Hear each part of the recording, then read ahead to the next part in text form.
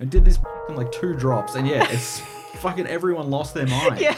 And we're like, It was so scandalous. It's so funny that it's you. You were the guy. Like I've heard so much about it, and I was like, the director of the film has now got one. yeah, And he loves it. He loves it. Yeah. And because he now works with his producing partner is Brad Pitt. Mm-hmm. So Brad Pitt has one now. That's dope. And I got sent a photo of Ben Mendelsohn wearing one, and it's great. It's like it's just cool because it's like it's the shirt that like I now have people like hitting me up and just sending me photos of like random people they've seen out wearing it. It's been weird letting go of, I guess, my metaphorical firstborn for like my physical Totally firstborn child.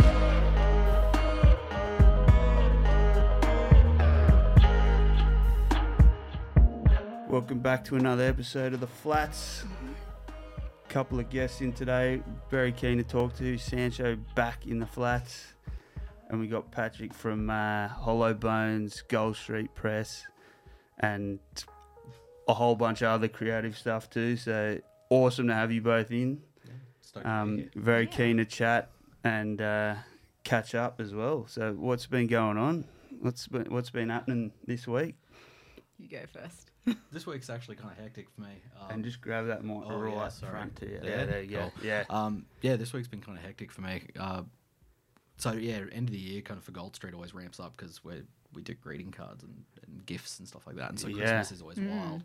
And so we kind of look at it and we're like, okay, we better book a bunch of markets and so on and so forth. And this year we kind of tried to put an emphasis on, rather than just doing like I think like the Hague Park markets and stuff are great, but we tried to put an emphasis on like specialty things and like a bit more of interesting things. And so like Sunday we just did one at the National Museum, which was actually pretty wild. Like it was cool because it was like a huge mixture of people. Like we're always like, because Gold Street stuff, if you're not familiar, is very spooky.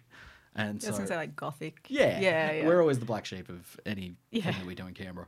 And so, so with that one, I was like, National Museum, you know, it's a museum, so we're going to stand out like a sore thumb. Yeah. But the crowd was like fucking teenagers all the way through to senior citizens. And so we actually did quite well because it was just such a diverse range. Yeah.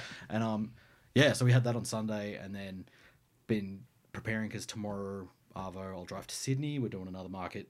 It's like a 2-day like expo thing called the Oddities and Curiosities Expo, I want to say. So we're doing that this weekend, and then the following weekend we're come back to Canberra for another 3-day thing. So it's like right now I'm fucking in the thick of it. Yeah, get your hustle on. But it's good. It's good. Yeah, because like I recently quit my full-time job to focus on this, so it's kind of nice to have shit to do. I saw you post about that. Yeah. Take the leap. Yeah. That's awesome. It's been a long time coming, but yeah, it's cool. Yeah. Cool. So are you freelancing with Gold Street and then doing the band merch thing as well? Yeah, because like kind of Hollow Bones, there's no like clear, it's all confusing. But like I want to put a big emphasis on Gold Street, like with my time, because it's just something that I really enjoy. It's something I enjoy doing with my partner Ellie. And it's always something where we're just like, we feel like this has legs if we can put the time into it. So I wanted to put the time into it.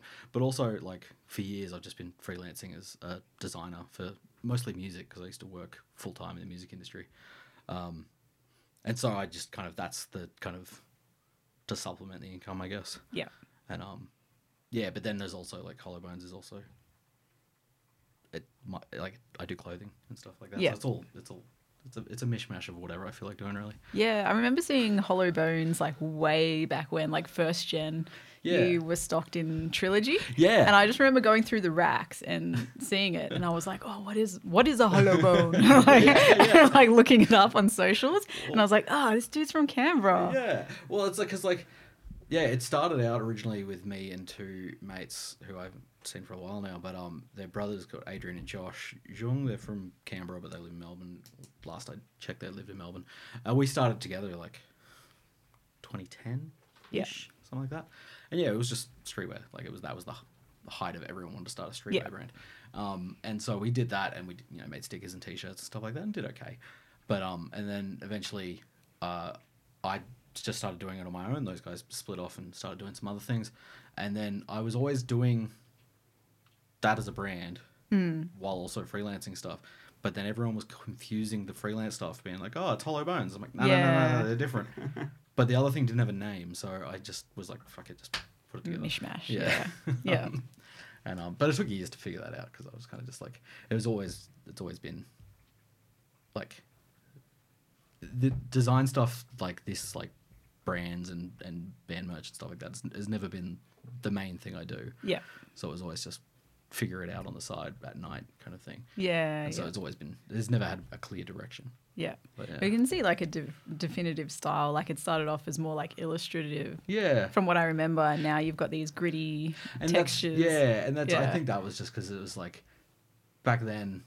Like I think when that started as well, I was like, I've come up from the hardcore scene, and then at that time as well, I think because I was touring a lot with bands at the time, and then I was getting sick of the hardcore scene, so I was like, "Fuck this! I'm only listening to hip hop." And so all of my work was very like hip hop based. Yep. And then I think as I just got older, I was like, I like lots of things. Yeah. Put them all together. Yeah, and you realize you can just play around with it. Yeah. It doesn't need to be one thing. Yeah, exactly. Yeah. But what do you got going on at the moment? Oh, I'm living the mum life at the moment. Yeah. So I'm pretty much just like focusing a lot of my time on the shop at the moment. So screen printing's actually taken a bit of a back burner. Yeah. Since I think about May, I haven't really taken on any jobs. Yeah. Fair.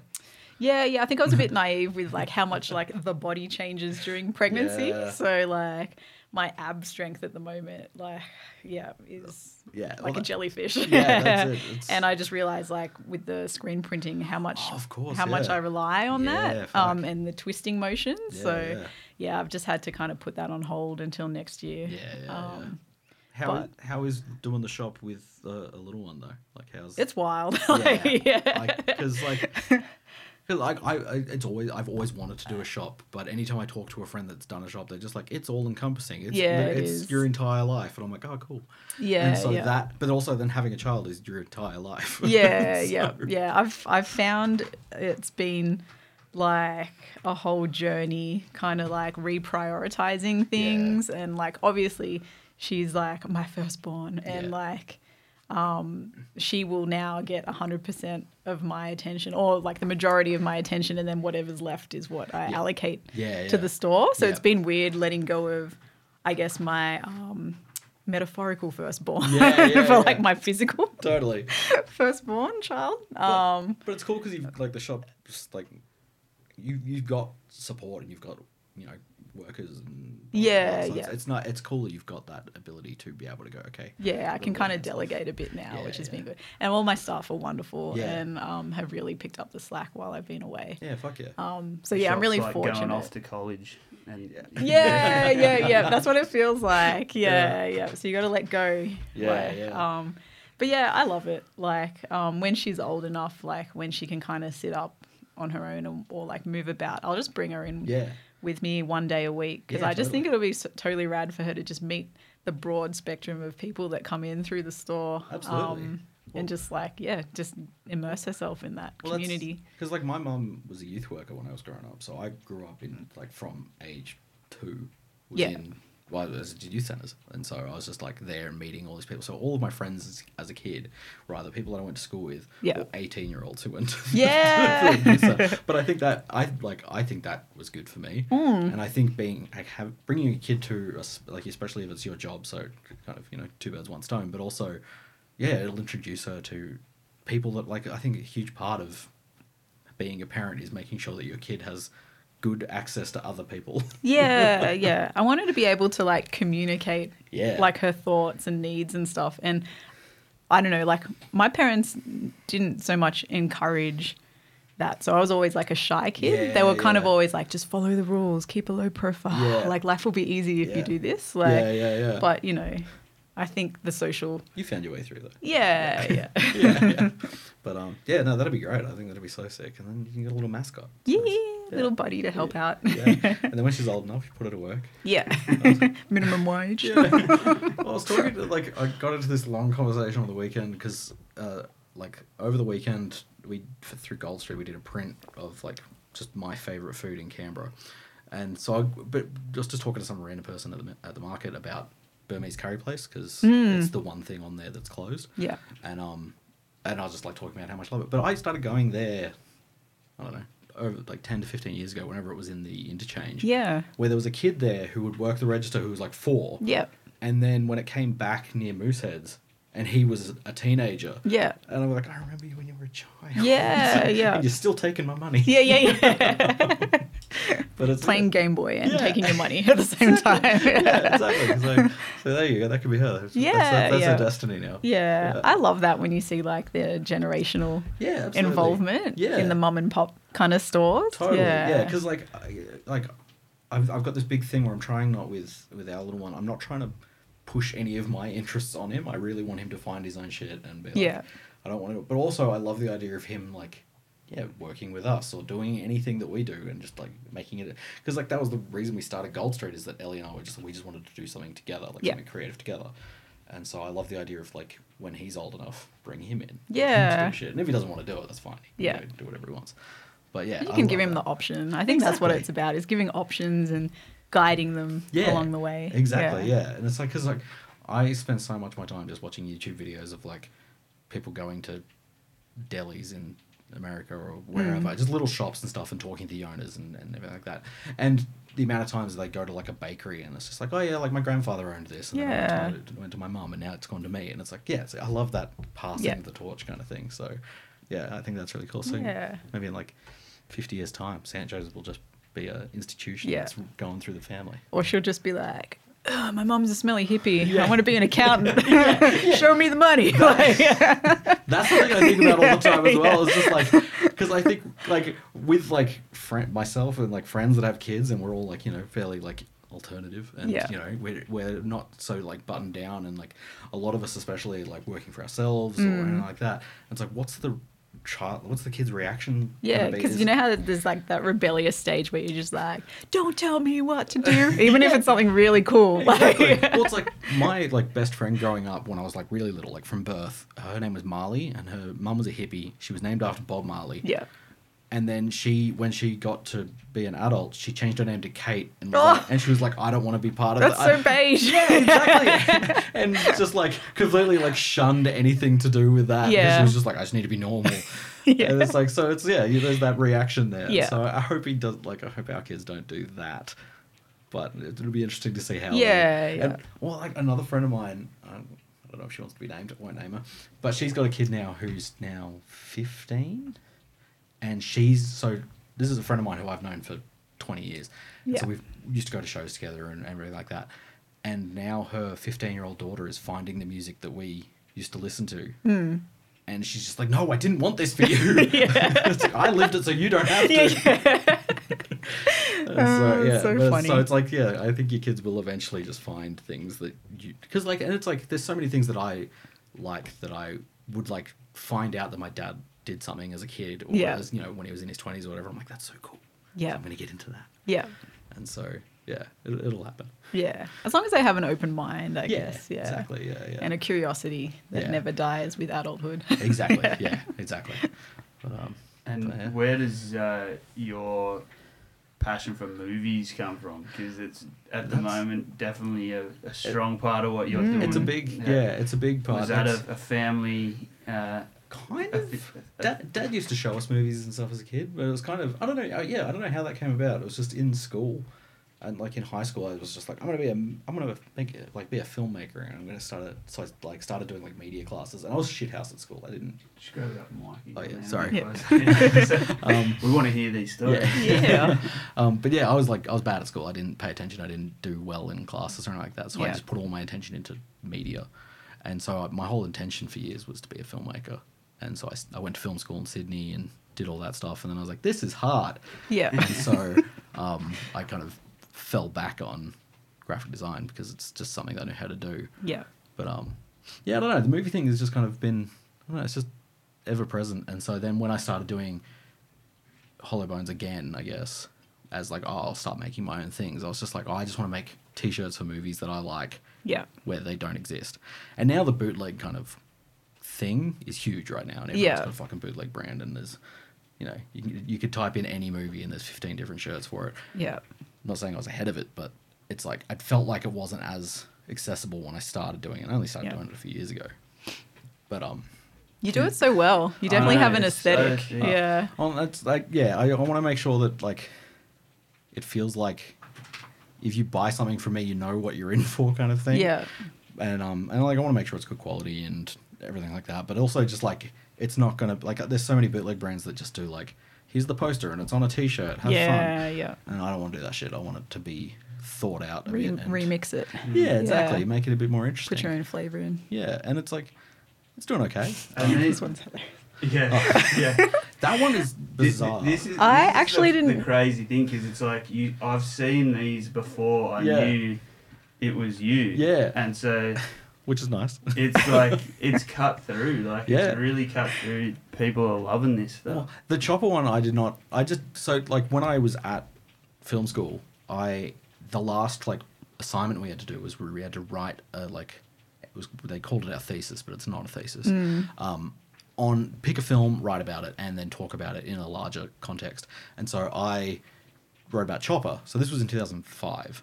So Chopper came out in 2000, so it was still fairly fresh. I wrote about Chopper and like Australian crime cinema because I was like, this is it's a great film. And so I wrote about that. So it's been like just in the back of my head forever. Yeah. And then when I started doing shirts again, I was like, well, there's no chance that there's ever going to be a Chopper t-shirt, so I'll do one. And I originally just did one, like printed like 30 of them, and it sold out. And I was like, oh, cool. Printed another 30, sold out. I'm like, cool. And then I kind of didn't have time. I started Gold Street, had a kid. Yeah. Blah blah. And so now I work with some dudes from Sydney. Who Was helped it me. this design that you That did? design, yeah. back in And the day? yeah, just kind of did that design. Originally, my idea for that shirt was to have all of the dialogue from that entire scene on the back. Yeah. And I showed it to a friend, and he's like, "No, Too much. because I was just like, it's such a funny moment. He's It like, is. yeah. And so he's like, no, you gotta simplify it. And so I did Yeah. that. Anyway, so yeah, I ended up reprinting it earlier this year, and it's just gone crazy. And like, yeah, I did not expect It basically went viral, right? Well, yeah, like- it was was it that brought back that line? Yeah. You think? Well, Was it the T-shirt well, that brought back the line? I managed to just by pure chance time it with this year being so they tried to do a 20-year anniversary for it, but it was the middle of COVID, so they did the celebration for the 20-year anniversary of the film this year, Yeah. and it was released on Blu-ray and all this kind of stuff. So it kind of had a bit of upswing from the people who made the film kind of pushing it, Yeah. and then my T-shirt just happened to be out there, and I was a little worried that they'd not like that. They'd be Yeah. like, hey, stop selling a T-shirt with that shit on it. But then through like just a random series of connections, the director of the film has now got one, Yeah. and he loves it. He loves it. Yeah. And because he now works with his producing partner is Brad Pitt, Mm-hmm. so Brad Pitt has one now. That's dope. And I got sent a photo of Ben Mendelsohn wearing one. Nice. And a friend of mine, actually, as I pulled up just outside, a friend of mine who works at he paints like motorbikes in Melbourne, and he's just like, I've just been asked to paint Eric Banner's motorbike. Can you send me a Chopper shirt? Yeah, mad. And so I fucking oath I can send you a Chopper shirt. Yeah. So we'll see if he likes it. Yeah. So how many do you reckon you've sold? Over 1,000. Nice. Oh, yeah. Yeah, which I never expected. Yeah. And it's great. It's like it's just cool because it's like it's the shirt that like I now have people like hitting me up and just sending me photos of like random people they've seen out wearing it and stuff like that. And it's nice. It's so cool when you see it in the wild. Hey. Yeah, exactly. Well, that's the like it ended up. The director ended up getting one because this woman who she works in music in films and stuff, and she's worked on a few films that the director has done. And so she said she lives in Tasmania, and she said that she was at the airport and just saw a guy walk past wearing the shirt, and so she just took a photo of it, sent it to the director because she knows him. Yeah. And was like, I just saw this, and he was like, get me one. Yeah. And so then she found me. Yeah. Yeah, through that. So it's Hacked into the mainframe. Yeah, Did yeah. some searches. Yeah. So it's a weird one. I didn't expect it to. It's really cool. Would you ever like officially license it? Like Well, if they came to I you? would fucking love to. Yeah, Yeah. I would like. That was like. I think that was the original intention of this kind of shit was just to be like, I would love to be doing this for real. I'm not trying to like, I'm not doing it to be dodgy. If I could do it legit, awesome. Yeah. But it's not out there, and especially Australian film. Yeah. Like I don't want to just do Australian film, but Australian film there's no money in it. There's no money for merchandising basically. So there's no chance that these movies or whatever are gonna have T-shirts for them. So I was like, well, fuck it, I'll just make them then. Yeah. And so yeah, if like a company came to me, and like now that there's some Australian films that are kind of picking up, like there's Talk to Me. Yeah, I just saw that. Recently. And because that got picked up by A24 in the US, and Yep. so A24 are very good at merchandising, so they did like a capsule with Online Ceramics, bring it from the US. I think they did a capsule collection with an Australian label as well. Did they? Like I can't remember the name. Oh shit, I didn't see that. I have to look it up. But yeah, and so I think there is opportunities now.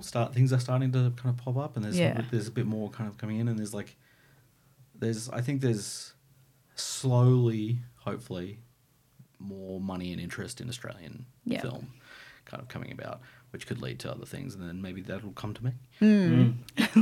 But come on, A24. Yeah. Oh, fuck. Yeah, please. The official bootleg this time. First talk to me. Yeah, but yeah, it's just it's a weird one. It's not something that I ever expected to be kind of what I'd be putting a lot of energy into. But it's cool. But the people want it.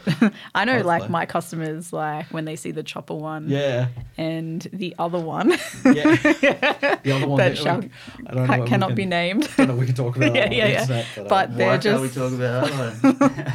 There is a certain design that was available and had a lot of interest.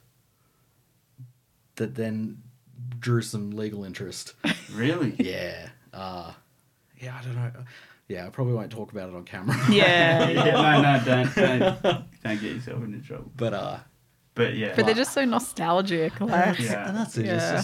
It's just things that it's like, I feel like they're obvious. Like it's just there's classic moments in certain films, and especially like Australian, because I work with the guys at Brown Cardigan, and they've really kind of tapped into that Australiana kind of larrikin kind of thing, and there's just so much film and television in Australia that is kind of known amongst that community. Yeah. Like and then like, that extends to things like the Chinese democracy, or the Democracy Manifest one, and so it's just like I just feel like a lot of the stuff is just like if it's done well and it's done thoughtfully and it doesn't feel like it's just a cash grab. Yeah. It's not hard. Yeah. So I was like, why is no one doing this? Yeah. How did you link up with the Brown Cardigan page? So the Democracy Manifest one, there's a friend of mine who I know through music. He manages like Cosmic Psychos and the Chats and a few other bands, and and then he just messaged me one day and was just like, so the guy on the shirt, who has various names, he's like I work with that guy, like I kind of represent him unofficially. Because I remember the Chats like had him in the video or something. Exactly. Yeah. So because it's like Matt who manages the Chats, he's a filmmaker, so he shoots music videos and stuff as well. So yeah, he manages the Chats and he was like doing a video, and they were like, we want the guy from the Democracy Manifest guy in our video. And he's like, how the fuck am I supposed to make that work? and he's like, who even knows where that guy is? Yeah.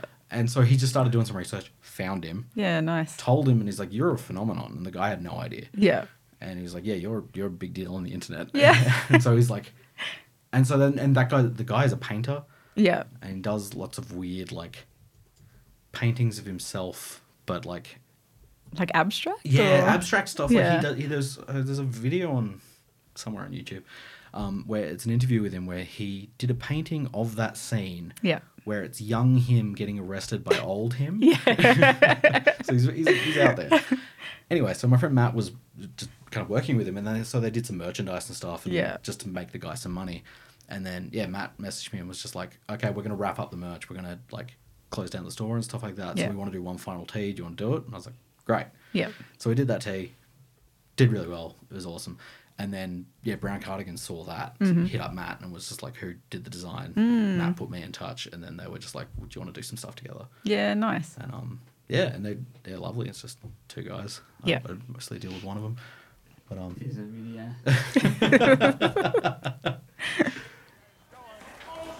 What do you know to these blokes? Eating a meal and sucking on steakhouse. I actually watched. Gentlemen, this is Democracy Manifest. God, you've done judo before, haven't you? He's a good actor too. Yeah. He's an icon. I think one of the various stories about like who he is and what he did is that he was an actor, like a stage actor. Yeah. Which would explain why he's so theatrical. But then there's like stories that he's from there's Hungarian, or he has like various names. It's very, who knows what's going on with that guy. But I watched the movie, like Napoleon, the new movie, yesterday. And there's a scene in that where someone is getting dragged out of a room and they're saying, "I'm trying to enjoy a succulent breakfast." And Do you reckon it's a nod to that? And then they get arrested. And I'm like, is this a fucking... Yeah. Just when it happened, I was like, what the fuck? So it's, it's permeated through global culture. He owns succulent now. Yeah, exactly. You can't say trademark. At home recently, after I did that shirt, I described something to Ellie as succulent. She looked at me like, come on now. At least in Australia, and probably no one else knows what we're talking about. That's the weird thing, and because I have a couple friends from the US and who all follow Brown Cardigan, and they're just like, there's this like weird interest in the US in particular for weird Australianisms, and stuff like that, and so they know about that guy, because it's just so bizarre, and for us, it's kind of just like, it's weird, but it's Australia. It's relatable for us. Exactly. It's like that. I watched the other day. They do get some wild content that I'm like, where was this video captured? So much of it is like people just like incriminating themselves. And I'm like, fuck, go for your life. Like, have fun. But also, like, this could bite you in the ass one day. Yeah. But good. It's great for our entertainment. So it's fine.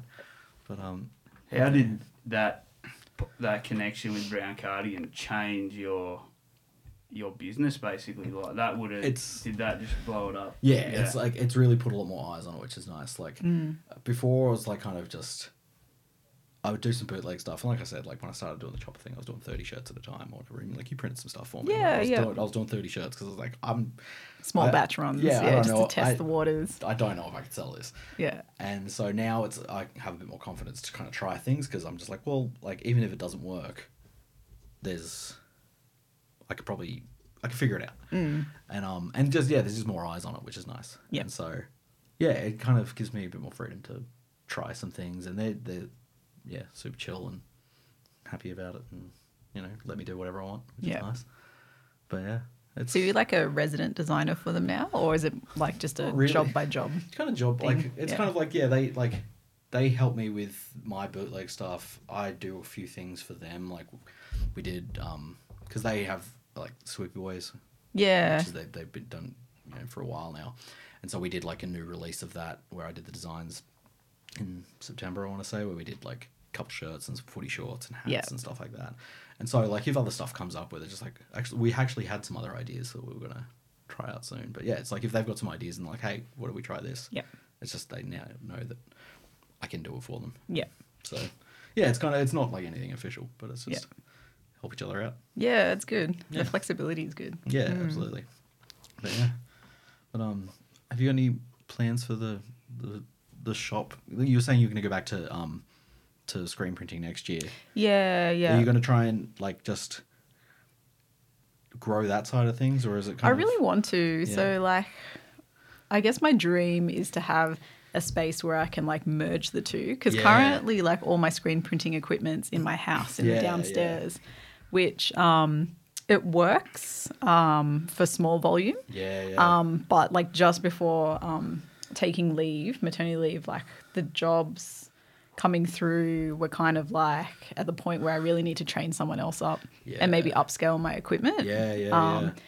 It's just a matter of finding a space that can fit. Well, that's because like if you want it to be like also serve as retail, then it has to be a prime location. And have that walk through traffic and stuff like that. And so I don't know where in Canberra. It's a hard one. I've looked around, but it seems like maybe I might have to relocate to a light industrial area and maybe focus online. And focus on shipping. But I don't know. We'll see. We'll see how it goes. I've been meaning to ask you forever because, I've always wanted to have a shop. Like, why did you open the shop in the first place? Like, what was the drive for So first of all, it was to create a space where I could sell my own T-shirts.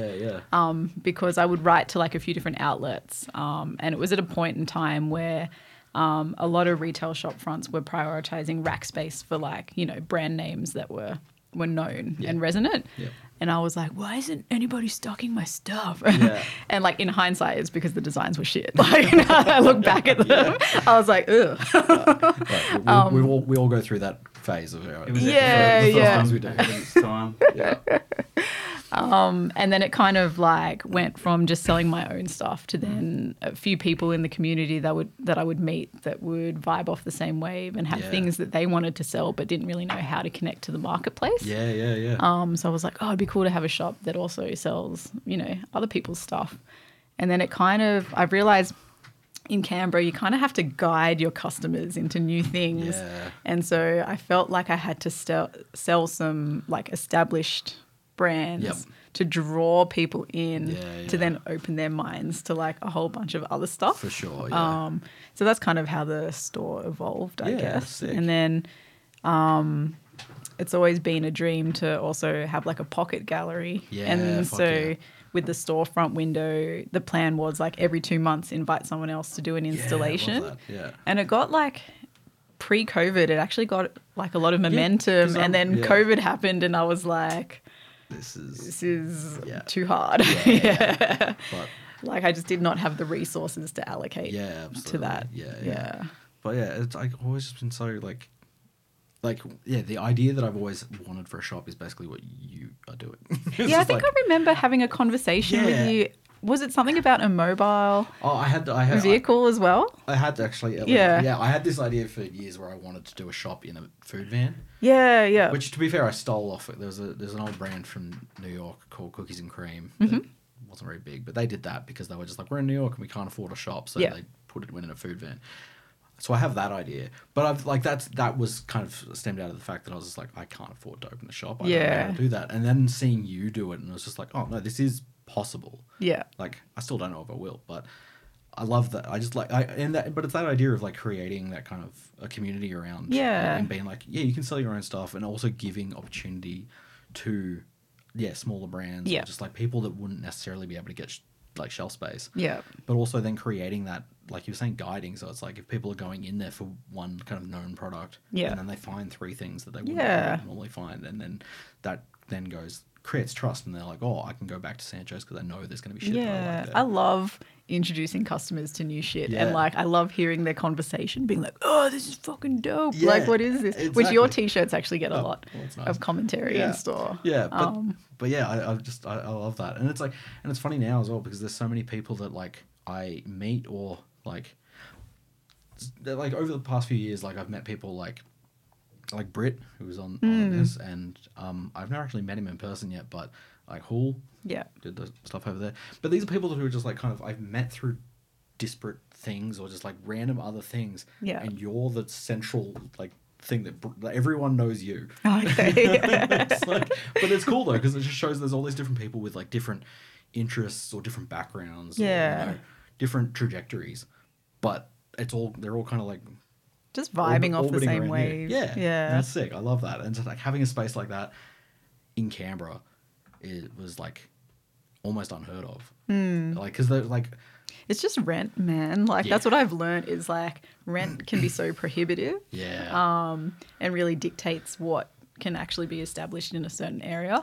And if it hadn't been for the Lonsdale Street Traders pop up, like I wouldn't have gotten a foot in the door. There's no way I could have afforded the overheads. But that's like, and that's I don't know why places don't do this because it's like it happened in Newcastle years ago as well when like everything in Newcastle was just like abandoned and shit, and so then they did a similar thing where they were just like on, I can't remember the name of the street. Was it Renew? Yeah, something like that. And it's one of the street, Derby Street or something. Anyway, but they did a thing where they were just like, okay, your rent is $5 a year for the first year, or for the first 2 years or whatever it is, and then just like open a shop and see how it goes. And so all these galleries and cafes and shit, and it's bustling now. It's great because they just gave people an opportunity to, because like just any business, the start of it is just finding your feet and figuring out how it flows. And so if you don't have to worry about rent, You can take more risks and be a bit more playful in your approach. Yeah. But yeah, they say like you don't turn profit for like the first 2-3 years or something. Yeah, exactly. Yeah. Well, it's like, I remember talking about like the first person I spoke to about a shop, because I was like, when I was thinking about it, I don't even know when this was, like a long time ago, 15 plus years ago, 20 years ago. Because like one of my closest friends, Aaron, do you know Aaron Osborne? Sounds familiar. He's from Canberra, but he lives in Melbourne now, metal dude. Yeah, like I've been friends with Aaron for a very long time, lived together, all these things. So he was friends with a guy named Lucy who owned Raven in the city. Do you remember Raven? Oh, is that Lucy as in like Lucifer Lucy? Probably. Like older guy? Older guy, yeah. Yeah, I think I started working... so back when it was like the record store before JB Hi-Fi took over. So I was part of the JB Hi-Fi takeover. Yeah, and I met him. Yeah, because he was there, and so he did Raven, which was like a goth shop, basically. It was in, I want to say it was like above Landspeed from memory, but I can't fully recall. But yeah, they just sold like weird metal shit and like corsets and stuff like that. And but I was in there one time because Aaron was there to meet with him, because he used to be in bands and stuff, like Lucy did. And so Aaron was there to talk to him about something music related, and I was there. And I was just like, oh, you've got a shop. This is so sick. I'd love to open a shop one day. And then Lucy was like, don't do it. It's so hard. And I was just like, oh, okay. I totally get it now. Like, you know, like at Landspeed, there's the dude that sits at the counter and he's always like deadpan, like super lovely dude. That's it. But as a teenager, I'd be like, man, this guy's living the dream and he don't even know it. And now I'm like slowly becoming, morphing into that. It's so like, before I came here, actually, I was working on there's a friend of mine from Brisbane who used to run a record store up there called Kill the Music. His name's Paul. And Kill the Music closed in 2016, I want to say. Yeah, I think I remember seeing the posts about it. He was the first guy to stock Hollow Bones back in the day. And that's how I met him. But yeah, and like, so I'm doing a shirt for Kill the Music, even though the shop doesn't exist anymore. And I've done a couple since they've closed for them. It's just like, he does one here and there, because he's a wedding celebrant now, which is bizarre. Yeah. But he still, he loves, and like people still have great fondness for that shop. It was like, because they had like in-stores and you know, did all sorts of cool shit. Sold clothing, music, or everything. And so I talked to him, I'm like, would you ever open the shop again? He's like, oh, fuck no. It's like, it was so hard. I reckon it's like the day-to-day and interacting with the customers is the best part about it. It's the most fulfilling, sourcing the new products, getting the range right. I love that shit. But dealing with like tax, commercial agents, and the banks, the dark triad, it just grates you. That's see, because I don't... Like, actually, that sounds shit, but I don't mind the behind the scenes stuff so much. Like, because I talk about the shop all the time, and then Ellie, for everyone else who's my partner, she's just like, you don't like talking to people, you don't like strangers, you don't like anything. So why do you want to open a shop? And I'm like, I like the other stuff. I'll do the other stuff. But I reckon you're a good talker, like within your interests. If I have to. But, I think dealing with customers would be a thing that I suppose if it's your own shop though as well, because then it's kind of like they're there. It kind of filters naturally, like your vibe attracts your tribe type thing. Exactly. And it's like the people that are coming to your shop clearly are interested in stuff that is coming from you. So I do get the occasional, because like Lonsdale has gentrified a bit. I do get the occasional like kind of like silverback boomer walk in and like you can see the shock, like the visible shock, and then they're like, just walk straight out. Oh, that's like, the gentrification of thing. I was saying before, I used to live around the corner from here, back before Braddon was anything. Like when it was just like car yards. And then I moved, and I lived in a few share houses. Then I moved to Melbourne, and while I was in Melbourne, all this happened. And so coming back, and it's like, this is not the Braddon that I remember. This is there's like some, and it's like, even like with places like, because like with Gold Street, we do a lot of stuff with Pop Canberra.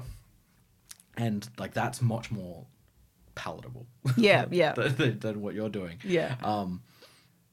for better or worse.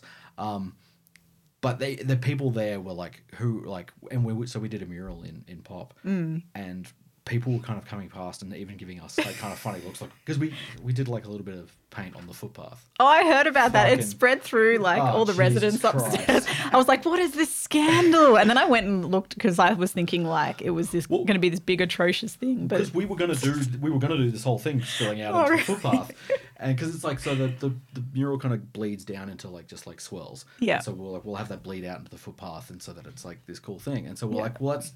And so we're talking to Gabe, who owns it, and he's like, let's just test the boundaries. We'll just do a little bit and see what it says. And did this fucking like 2 drops, and it's fucking everyone lost their mind. yeah.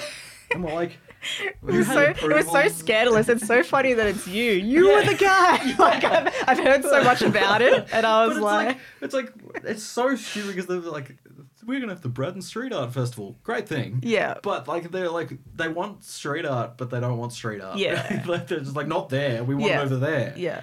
It It's has just- to go through X amount of approvals now, which So just, yeah. And then you got the bakery down the road, just covered that old building. Yeah. It's like a heritage building opposite Ben Spoke. oh yeah. Which yeah. is just abandoned. Yes. Yeah, Like, it's yeah. just covered in. Love it. It looks awesome. Well, that's And that would be a cool like place to do that like $5 a year rent. Yeah, Like, yeah. imagine that was just like it's just sit there empty for like that's it. Yeah. 3 years maybe. Yeah. It's been Yeah. empty. And you could just there's about 4 or 5 offices spaces in there. Yeah. Yeah. Just rent it out. Keep the outside the same. 'Cause Yeah. It's just sick. Yeah. Well, Well, that's what I thought. Like when I first moved to Braddon and opened up the shop, it had like Newtown potential. Like Yeah, that's what I yeah. thought it would become. but it's like it's Canberra though, so it's yeah, it was on its way. Like when they had the food truck village down the road, and because I came back for like a visit one time, and people were like, "Oh, we're gonna go to the Hamlet." And I'm like, Yeah. what the fuck's that? And then I went there and I was like, "Oh shit!" yeah, this is it was like, a vibe. Yeah, it was cool. Yeah, And so yeah, like it needs to be a bit rougher. Yeah. And just have that thing, and it's like what Braddon used to have, where it had those little like kind of like what you started out, where it's just like you have like a little Yeah. like, you just subdivide a little area, Yeah. and put some little shops or little offices or whatever in it. Yeah. It's fucking great. It's like Yeah. my parents live up in Wollongong now, and last time we were up there, we went to Port Kembla, and they're doing a similar thing there. Yeah. Where we went to there's a little shop called Yakka, which is like a bottle-o, but they do like they sell like cheese and meats, and they actually sell Charcuterie. charcuterie, but also also records as well. Oh, dope. It sounds very like that mixture. It's like pretentious, but it's cool. Yeah. But it's in one of those little things, and like just across from it, we found this guy who had a little shop front, and we're like, "Oh, so what's your story?" And he's like, "Oh, I bought a deceased estate, and this is all the stuff that was in it." Dope. And so he's just selling it all in his shop, but it's cool because they're just like little places where it's like you pay a little bit of rent, Yeah. have a shop for 6 months. Yeah. If it works, keep going. If Yeah. not, close it down.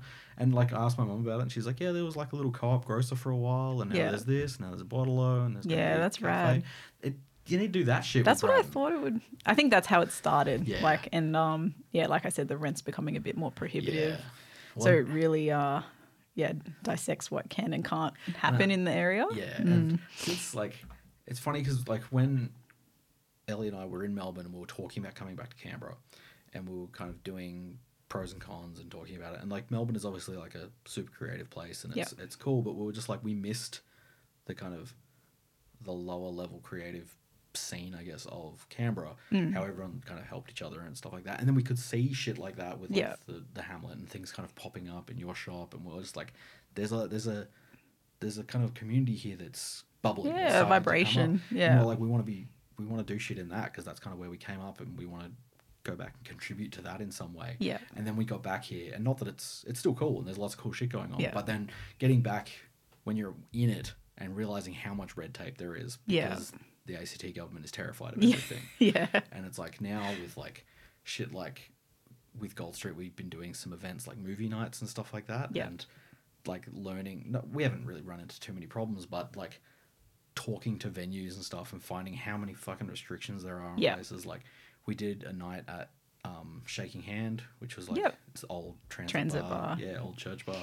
And now that's closed down because Oh, they've closed. they're closed because I didn't even go. I didn't get a chance to go. it was, and Yeah. it's because I went there when it was church bar. I went there when it was transit Yeah. bar. And then I went there when it was Tuesday Shaking night Hand. karaoke. Yeah. And it's like they had laid it out the best that room has ever been laid out. Yeah. Like that really opened it up. It was sick. They were doing really cool things. Yeah, okay. But then their public liability got increased by like 100, like fucking 100 grand, like so much more, to the point where they're just like, we can't afford to book bands anymore because we can't afford the public liability. Yeah. So they were like, well, we'll just try and operate as a bar without music, and it tanked.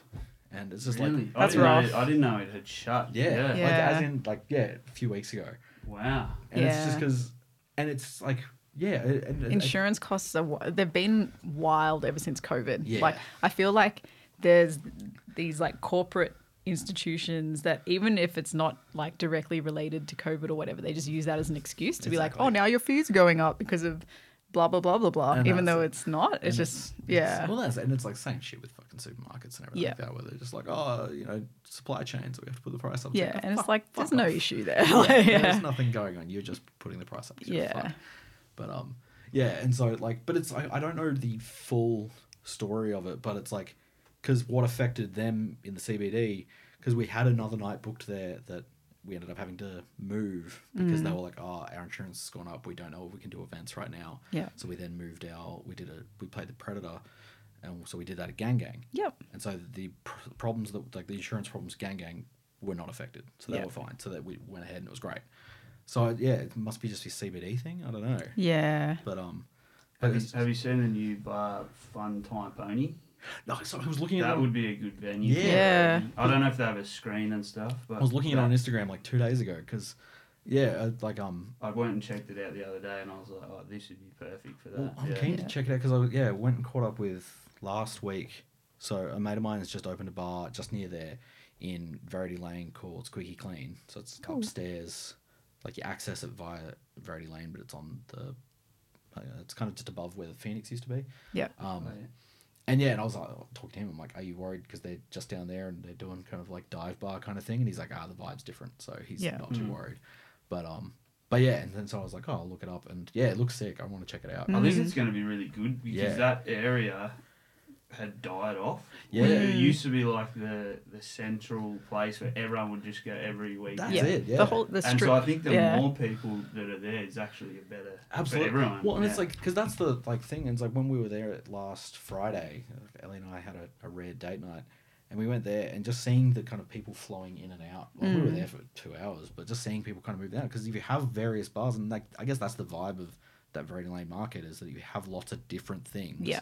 People can just bounce through, move on to another thing. Yeah. It's like people aren't going out to go to one bar anymore. Yeah. They're going out to it's like a sampler, so you can choose your flavour. Exactly. And so, if you have two cool things that are, even if they are like, there's crossover in crowd and stuff like that, that's kind of great, because then they both help each other. And is Funtime Pony in the old Pancake Parlour? Yeah. Yeah, I thought, which is fucking a great spot. Yeah, it's really cool. Yeah. It looks good down there. And I think they're opening a deli or something as well, I think. It's like a 3-level thing, so but each level is a different venue. Yeah, cool. It's okay. like a restaurant or something. Yeah. A cocktail bar and then the dive bar. Yeah, fuck yeah. That's great. Because that's it. It's like this, the city is really, not that I go out anymore, but but it just seems like there's nothing on, really. Like, I don't know what the nightlife is in Canberra. Yeah, I'm pretty out of the loop of the nightlife these days as well. Yeah, and it's like, I don't know. I used to work at the airport, and so I worked with a few people who were like in their early 20s. I'm like, where do you go? And they're just like, oh no, we go to Grease Monkey. And I'm like, oh okay, that's not really, like when I went out, we went to clubs. Yeah. So I was like, I was kind of, We got a good question here from the chat. Oh. Whole friend of the show in the chat. He wants to know, after your recent food illustration, do you have a favourite bar? Favorite bar? Fuck. Or a nostalgic one too. So nostalgic one. See, I was sharing, because I had like a lot to do with Bar 32. Yeah. Because like I had friends who worked at the bar, there. I used to book shows there.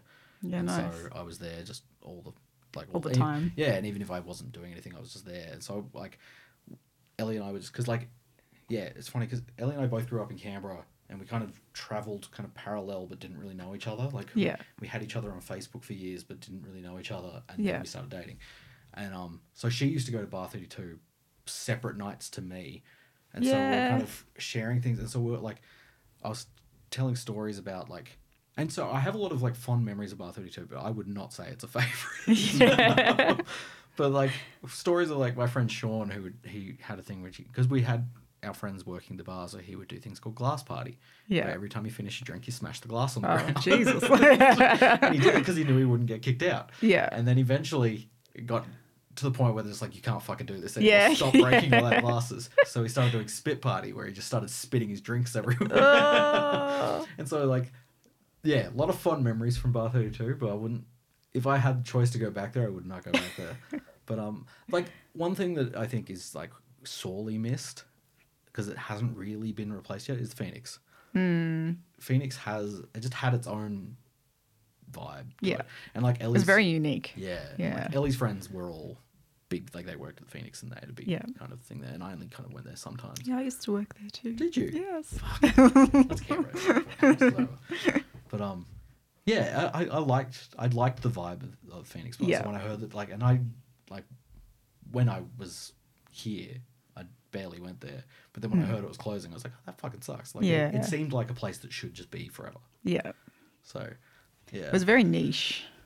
Yeah. Like, and it's hard to do niche things in Canberra, I think, sometimes. Yeah. And that's it. And it's like, I think, like, I don't know where the people, like, because Phoenix also just had, like, a clientele that was just like, where do these people live? Yeah. And so now that it's closed, I'm like, where did they go? Where do they go? Yeah.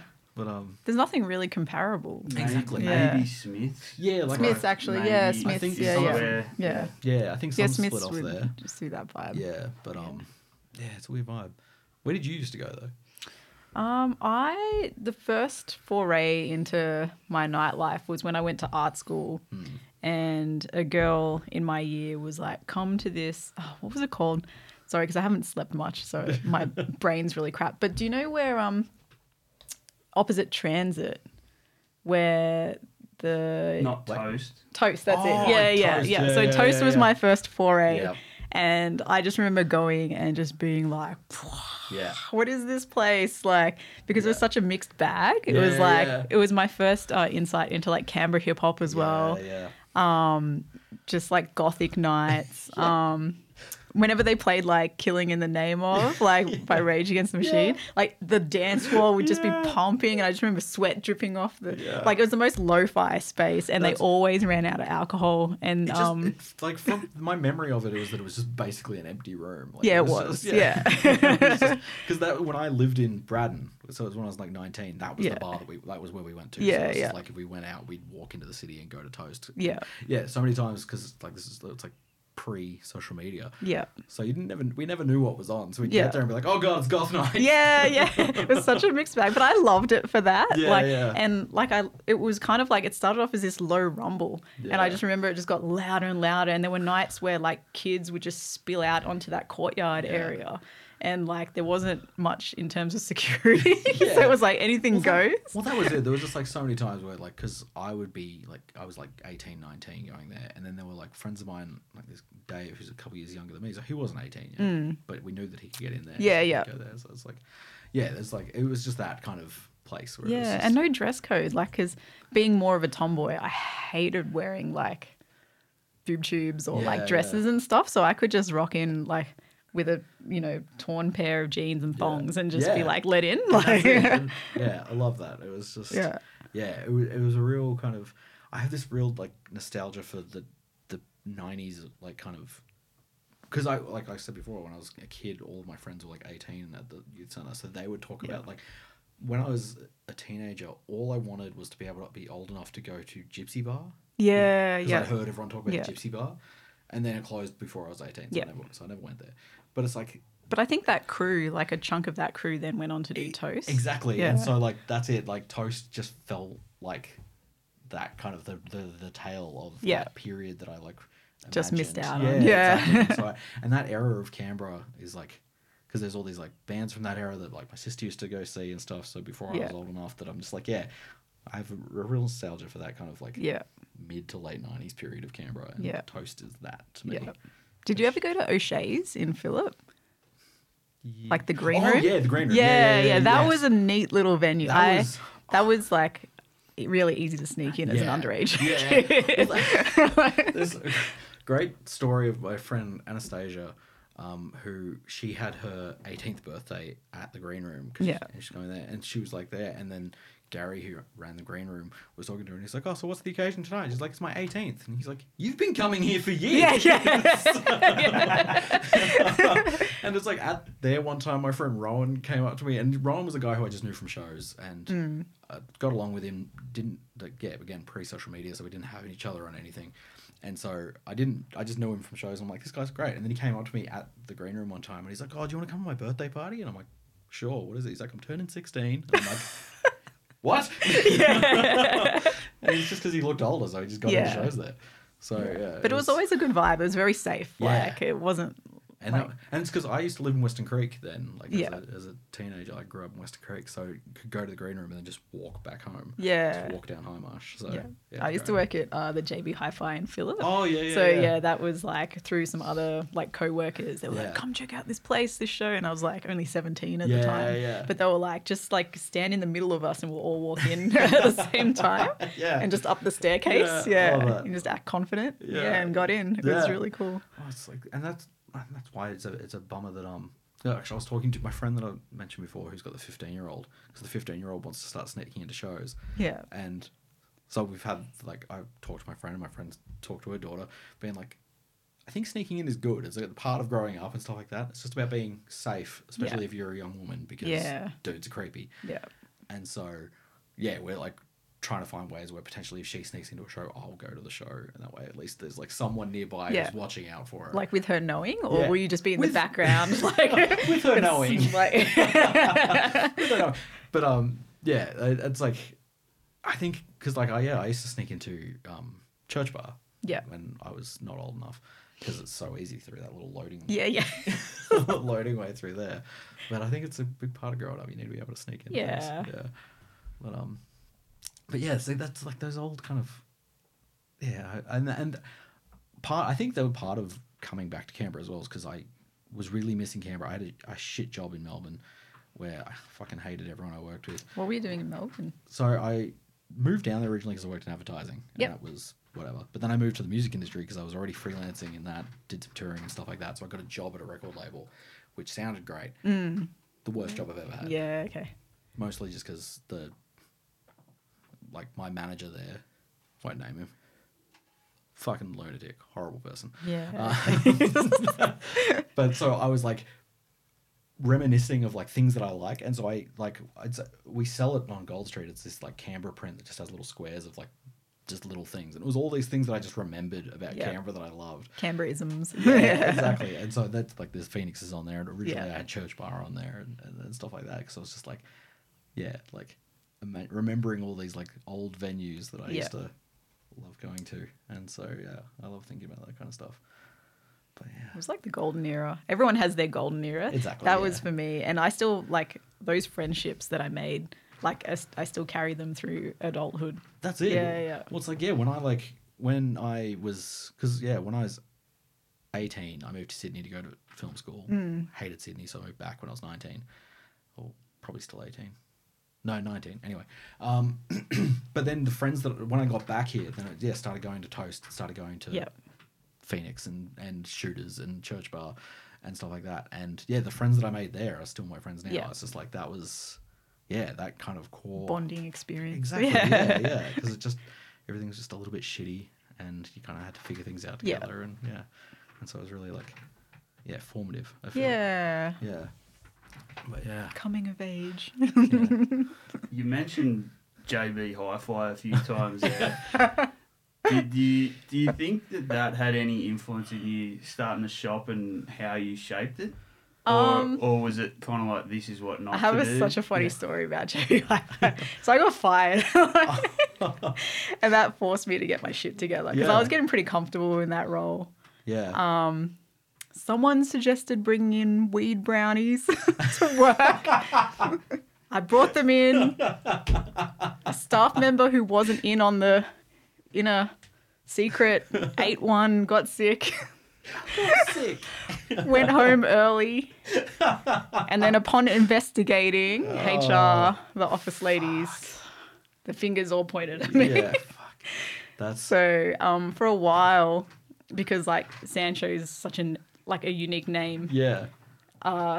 I'd give out my resumes to like other shops. Yeah. They'd be like, "Are you Sancho of the weed brownies?" And I was just like, "Oh my god, Canberra's so small. Like, I'm totally unemployable." What? Because I worked at JB Hi-Fi for a few years. What years was this?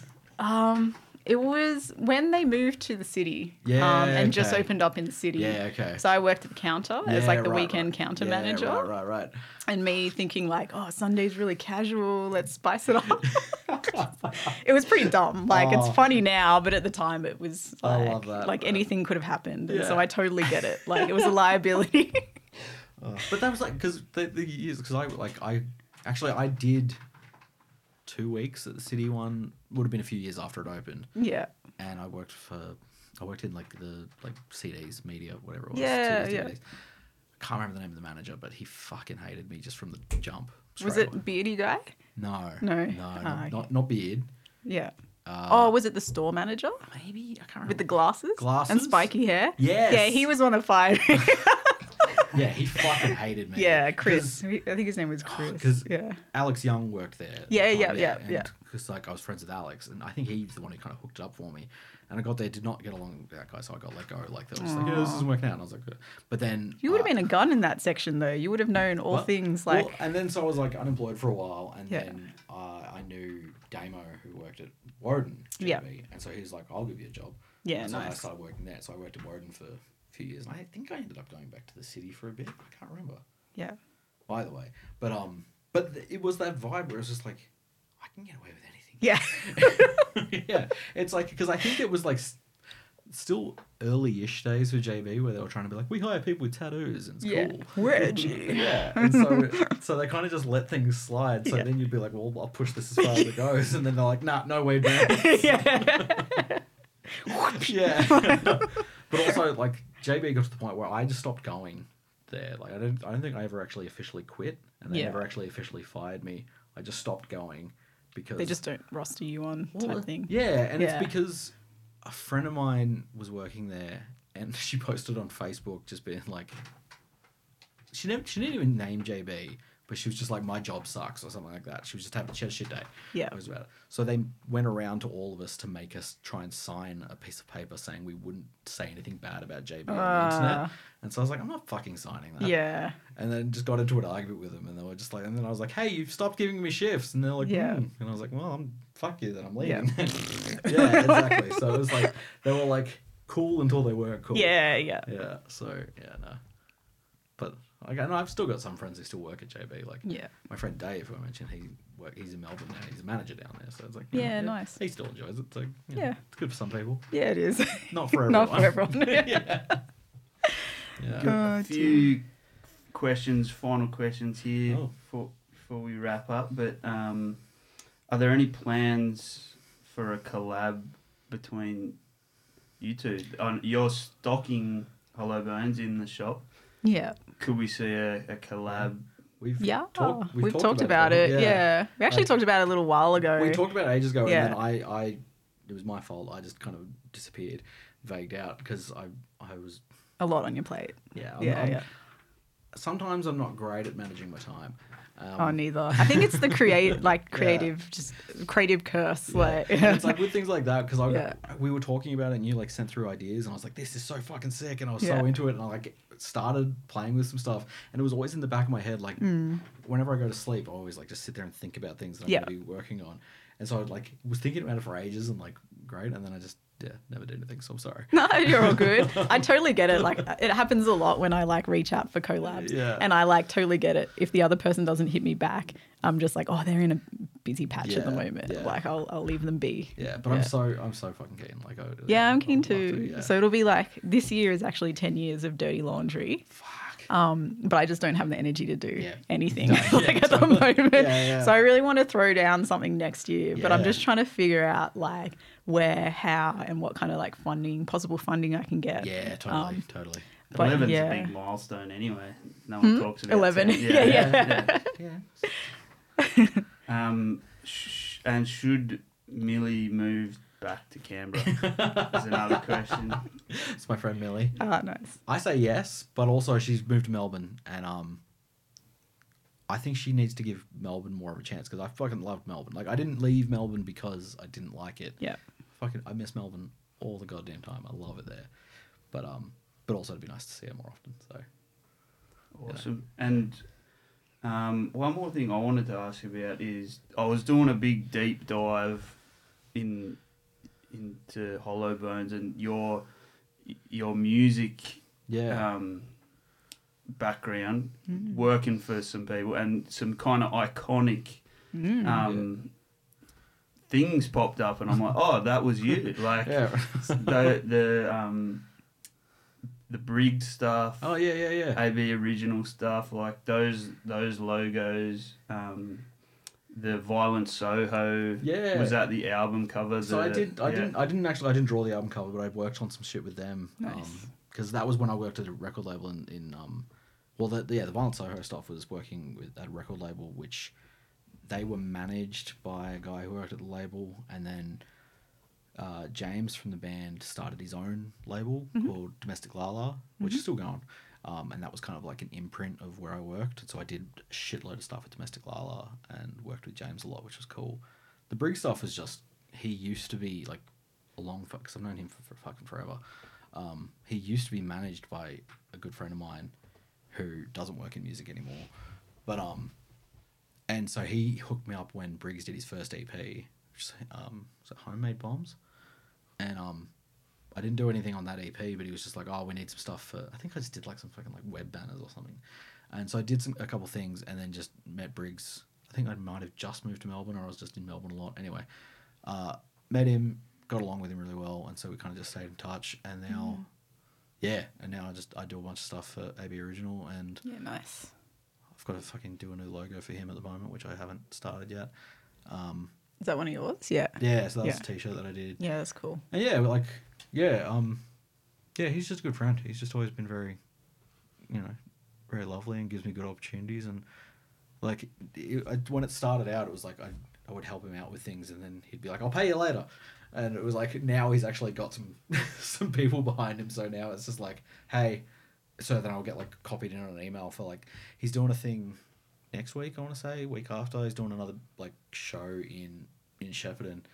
AB Original doing a show in Shepparton with a bunch of other artists, and it's supported by Vic government. It's called Always Live, and it's this big initiative they're doing. Like, Always Live is like brought out fucking Christina Aguilera. Oh, really? They're doing all these like shows through Victoria. Yeah, cool. And so and AB Original are doing one, and so I got copied in an email with the guy, and he's like, he's doing the artwork, talk to him. Yeah. And I was like, oh fuck, thank you. That's awesome. So now he's got some like, some people behind him, and it's nice. He's very, he's a very loyal person. Yeah. Yeah.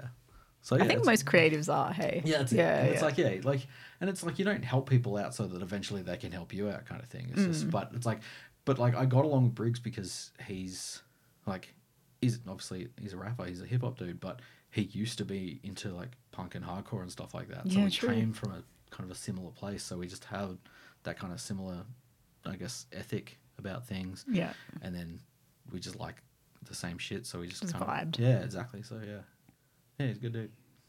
Unreal, awesome. And Sancho, I also was digging into your website and saw those awesome reviews that a few customers have left. Are there any other good ones recently? The Google reviews, the 1 stars, like you should stock more Supreme, and it was just this story is just trying to be Melbourne. That was in the early days before Lonsdale kind of developed a bit of an identity, but it was just kind of in the pop-up days, and people were really confused with what the store was and what I was trying to do. And like, they would just say these throwaway comments like to my face, and I'm just like, this is just my livelihood. Like, that's the fucking insane thing I've noticed about with us doing markets. If you have like a in-person retail space, people are just like, oh, I can give you my opinion. Yeah. It's like, and you can't escape because you're behind the counter. Yeah. Like, there's nowhere to go. It's like that. Nowhere in regular life is that acceptable. Why are you doing this now? Yeah. That's fucking insane. Yeah, definitely get some characters through. And have now had just some the 5 stars all the time, I'm sure. That's something that like because like Gold Street doesn't have Google reviews or anything like, as far as I know. But the idea of people being able to review me online terrifies me. Yeah. I just think it's funny now. Like you kind of get this thick skin. Like I remember when the store first started, I still occasionally get shade thrown. Like, you know, like this isn't a graffiti store. Like, and sometimes you get like out of town blow-ins. Yeah. Just being like, you know, vandalism through and through, and like, I guess my store is like situationally like teetering the line of like design and you know, it's not like a thuggish graffiti store. You can see they get a bit confused, and then like majority of my staff are female and they're a little bit like what is going on here? Well, but it's just like whatever. Like it's the evolution of, you know, like things can't always stay the same. You gotta like evolve, change, adapt. Exactly. And you know, get excited by some new influences. That's it. Yeah. Like, you know, graffiti and shit it's an art form. It comes from that. So you're just supporting various art forms. Yeah. I just feel like creatives, like all like deep down, we're all vibing the same wave. Like we just want to have the freedom to like creatively express like our thoughts, ideas, influences. Yeah, exactly. We just like do it in different ways. Yeah. Exactly. But fuck. Unreal. So good to chat to you guys. Yeah. Thank you for popping in. Oh, thanks. It was an awesome chat, and keen to see these collabs and what comes next. Yeah, next year I'm fucking. I'm keen. We're getting it done. Yeah. This is a promise. Awesome. Thank you guys. Thank you everyone for watching. Thank you.